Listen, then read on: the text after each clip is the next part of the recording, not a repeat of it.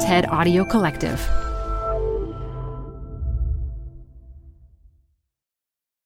A cold January day of 2005, I took one of my most important drive of my life. That's Hamdi Ulukaya talking about the moment that would start his journey to create Chobani, now the most popular Greek yogurt brand in America. I was on this road in upstate New York trying to find this old factory. And the day before, I received a flyer in the mail and said, fully equipped yogurt plant for sale. I throw it in the garbage can. And 20 minutes later, I picked it up and called the number. Plant was 85 years old, and it was closing. So I decided to go see it. Within 5 years, that plant became a company with over $1 billion in revenue. It's been on Fortune's Change the World list. Hamdi has been named by Time magazine as one of the 100 most influential people in the world and by Inc. magazine as one of the most important entrepreneurs of the past decade. How did all of this happen? Hamdi credits a philosophy that prioritizes connection, employees connecting to each other, the company connecting to the community, and Hamdi doing all that he can to make sure the duties of CEO don't leave him disconnected and out of touch with the needs of those around him. I'm Modupe Akinola. This is TED Business. And after a quick break, we'll get back to Hamdi and his yogurt plant.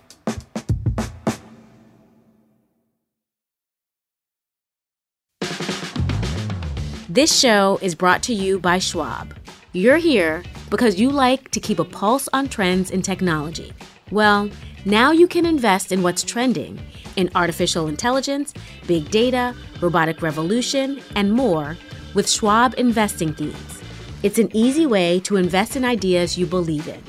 Schwab's research process uncovers emerging trends. Then their technology curates relevant stocks into themes. Choose from over 40 themes.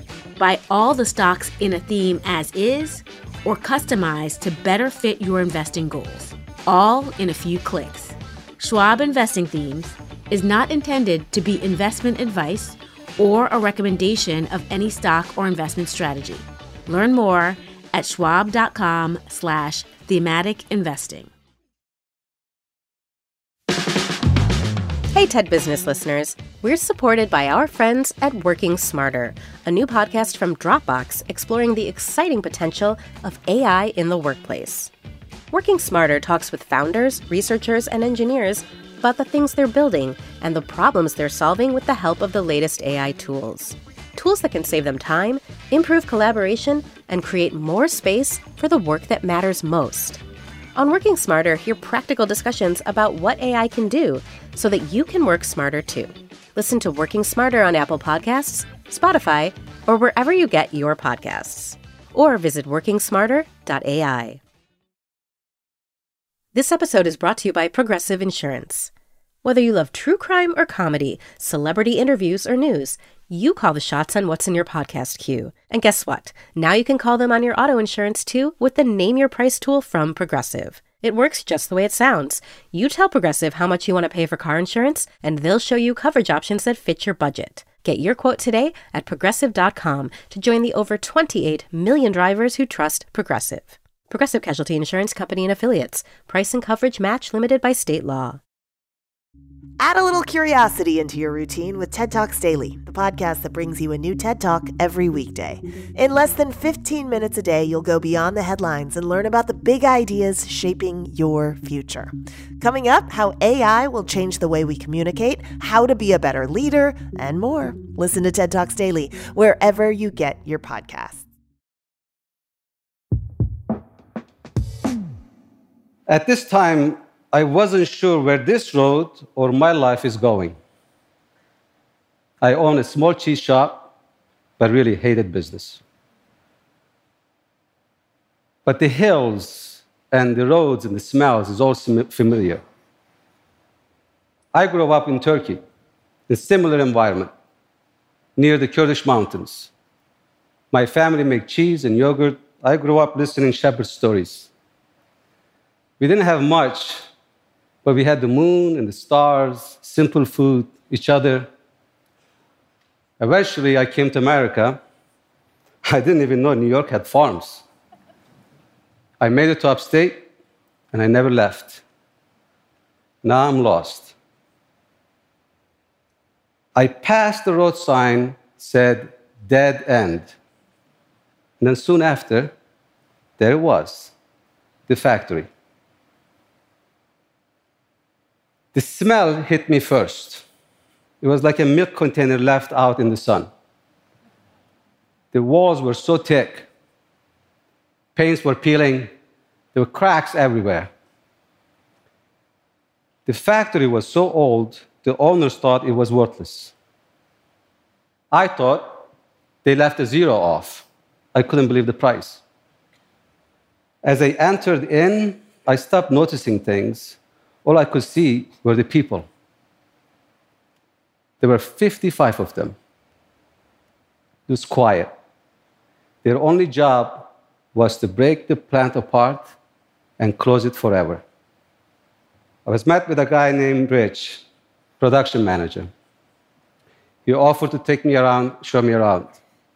He didn't say much, but around every corner, he would point out some stories. His father made yogurt before him, and his grandfather made cream cheese before that. You could tell that Rich felt guilty, that this factory was closing on his watch. What hit me the hardest at that time, that this wasn't just an old factory. This was a time machine. This is where people built lives. They left for wars. They brag about home runs and record cards. But now it was closing. And the company wasn't just giving up on yogurt, it was giving up on them, as if they were not good enough. And I was shocked how these people were behaving. There was no anger, there was no tears, just silence. With grace, they were closing this factory. I was so angry that the CEO, far away, in a tower or somewhere, looking at the spreadsheets and closing the factory. Spreadsheets are lazy. They don't tell you about people, they don't tell you about communities. But unfortunately, this is how too many business decisions are made today.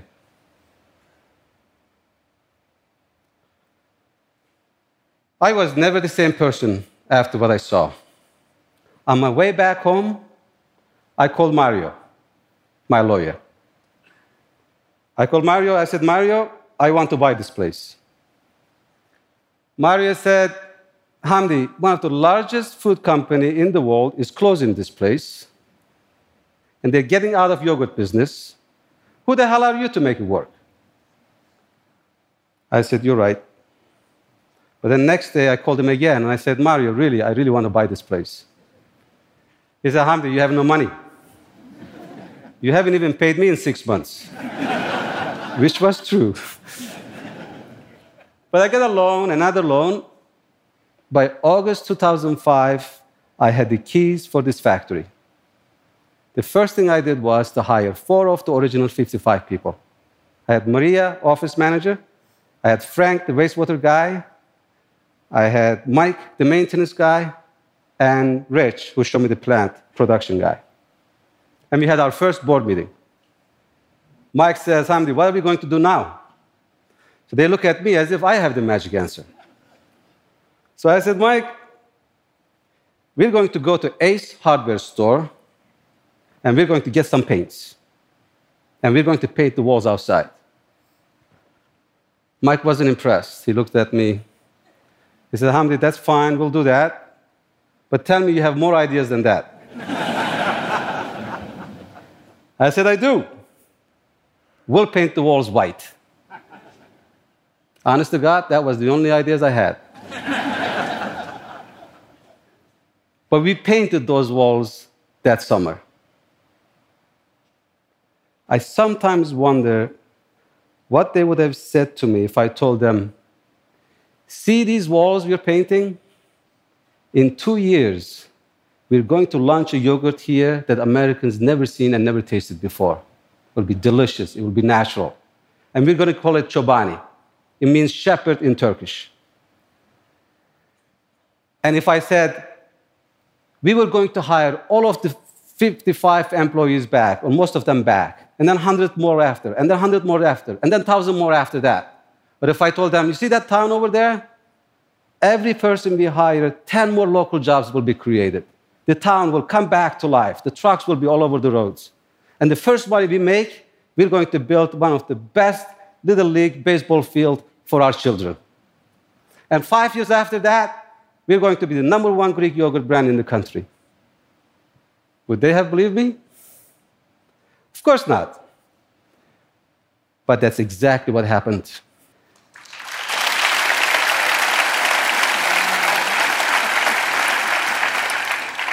In painting those walls, we got to know each other. We believed in each other.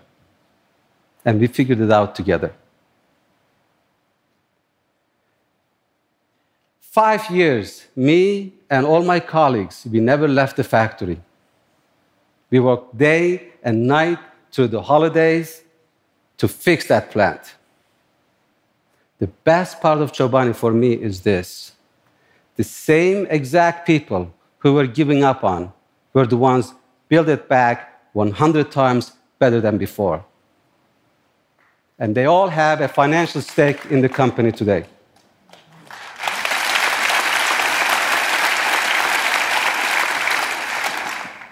And all these times, I kept wondering, see, I'm not a businessman, I don't come from that tradition, I just kept wondering, what is this all about? The corporate America says it's about profits. Mainstream business says about money. The CEO playbook says it's about shareholders. And there's so much is sacrificed for it. It's factories, communities, jobs. But not by CEOs. CEOs have their employees suffer for them. But yet the CEO's pay goes up and up and up, and so many people are left behind. I'm here to tell you, no more. It's not right. It's never been right. It's time to admit that the playbook that guided businesses and CEOs for the last 40 years is broken.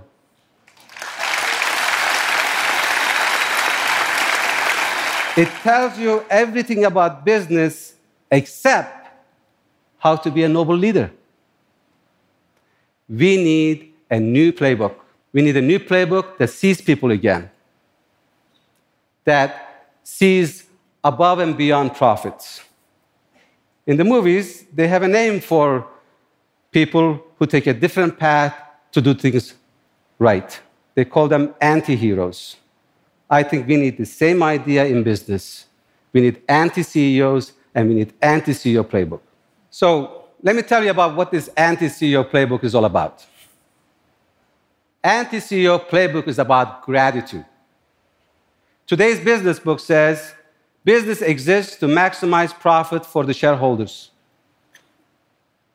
I think that's the dumbest idea I've ever heard in my life. In reality, business should take care of their employees first.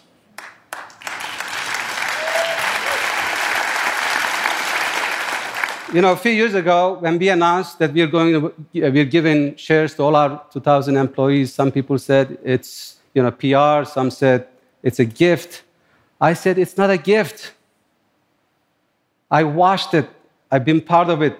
They earned it with their talent and with their hard work, and I don't see any other way. The new way of business, it's your employees you take care of first, not the profits.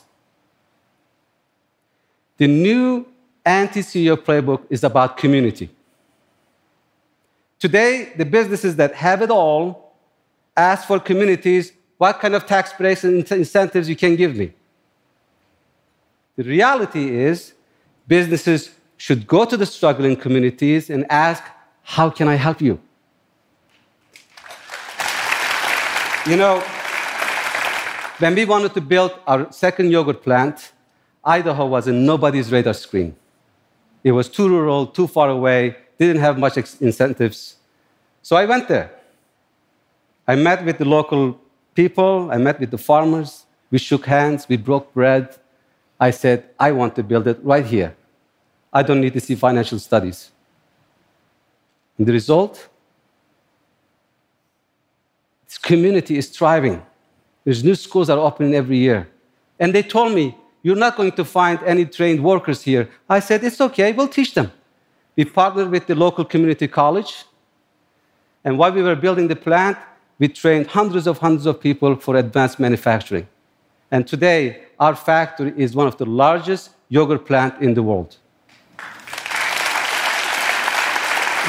The new way of business, communities. Go search for communities that you can be part of. Ask for permission and be with them. Open the walls and succeed together. The anti-CEO playbook is about responsibility. Today's playbook says the businesses should stay out of politics. The reality is businesses, as citizens, must take a side. When we were growing in New York and looking for more people to hire, I remembered in Utica, an hour away, there were refugees from Southeast Asia and Africa who were looking for a place to work. They don't speak English, someone told me. I said, I don't really either. Let's get translators. They don't have transportations. I said, let's get buses. It's not a rocket science. Today, one of America's rural areas, 30% of Chobani workforce are immigrants and refugees.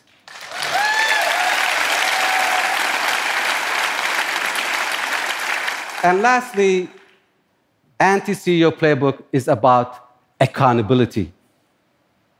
Today's playbook says the CEO reports to the boards, corporate boards. In my opinion, CEO reports to consumer. In the first few years of Chobani, the 1-800 number was in the cup, was my personal number. When somebody called and wrote, I responded personally. Sometimes I made changes based on what I heard. Because consumer is in power. That's the reason the business exists. It's you. Every single one of you is in the power to make changes today. If you don't like the brand and the companies, what they are doing with their business, you can throw them into the garbage can. And if you see the ones that are doing it right, you can reward them. In the end, this is all in our responsibility. The new way of business, it's consumer we report to, not to the corporate boards. You see, if you are right with your people, if you're right with your community, if you're right with your product, you will be more profitable, you will be more innovative, you will have more passionate people working for you, and a community that supports you. And that's what the anti-CEO playbook is all about. The treasure that I found in that factory, dignity of work, strike of character, human spirit. And this is the difference between return on investment and return on kindness. This is the difference between profit and true wealth. And if it can happen in a small town upstate New York and Idaho, it can happen in every city and town and village across the world. This is not the time to build walls. This is a time to start painting the walls. I leave the colors all up to you. Thank you so much.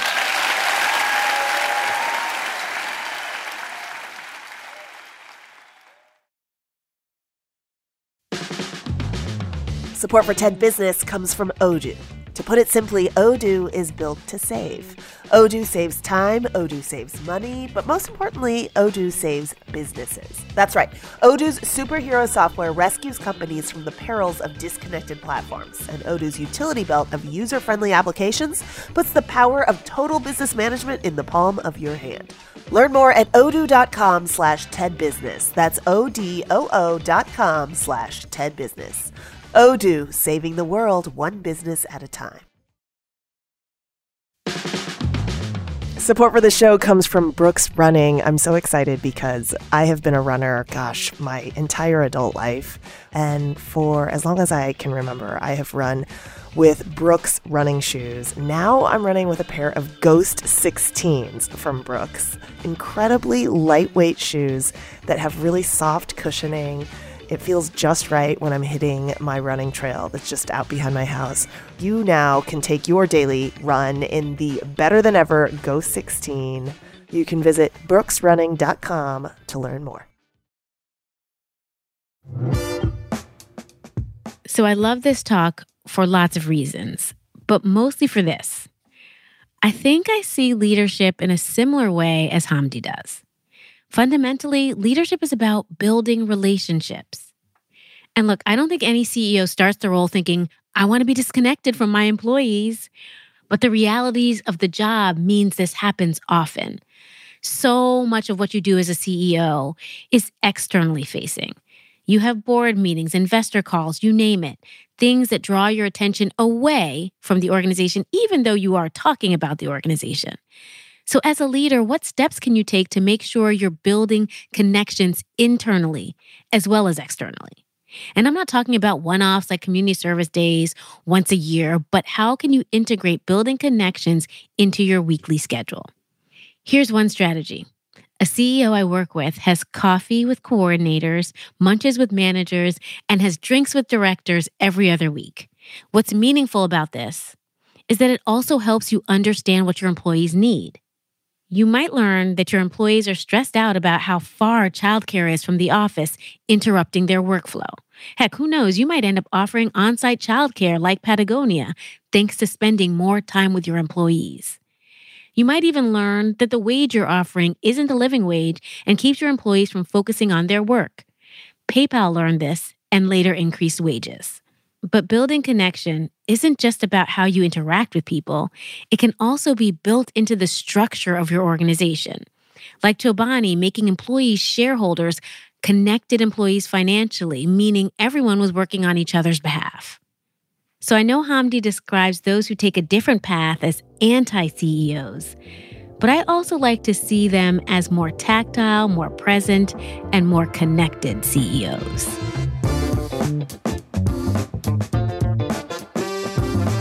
Thanks so much for listening. Kim Nader-Fain-Peterza is our producer. Sam Baer is our mixer. Fact check for this episode was done by Eliza Solomon. And special thanks to Anna Phelan, Michelle Quint, Corey Hagem, and Colin Helms. I'll talk to you again next week.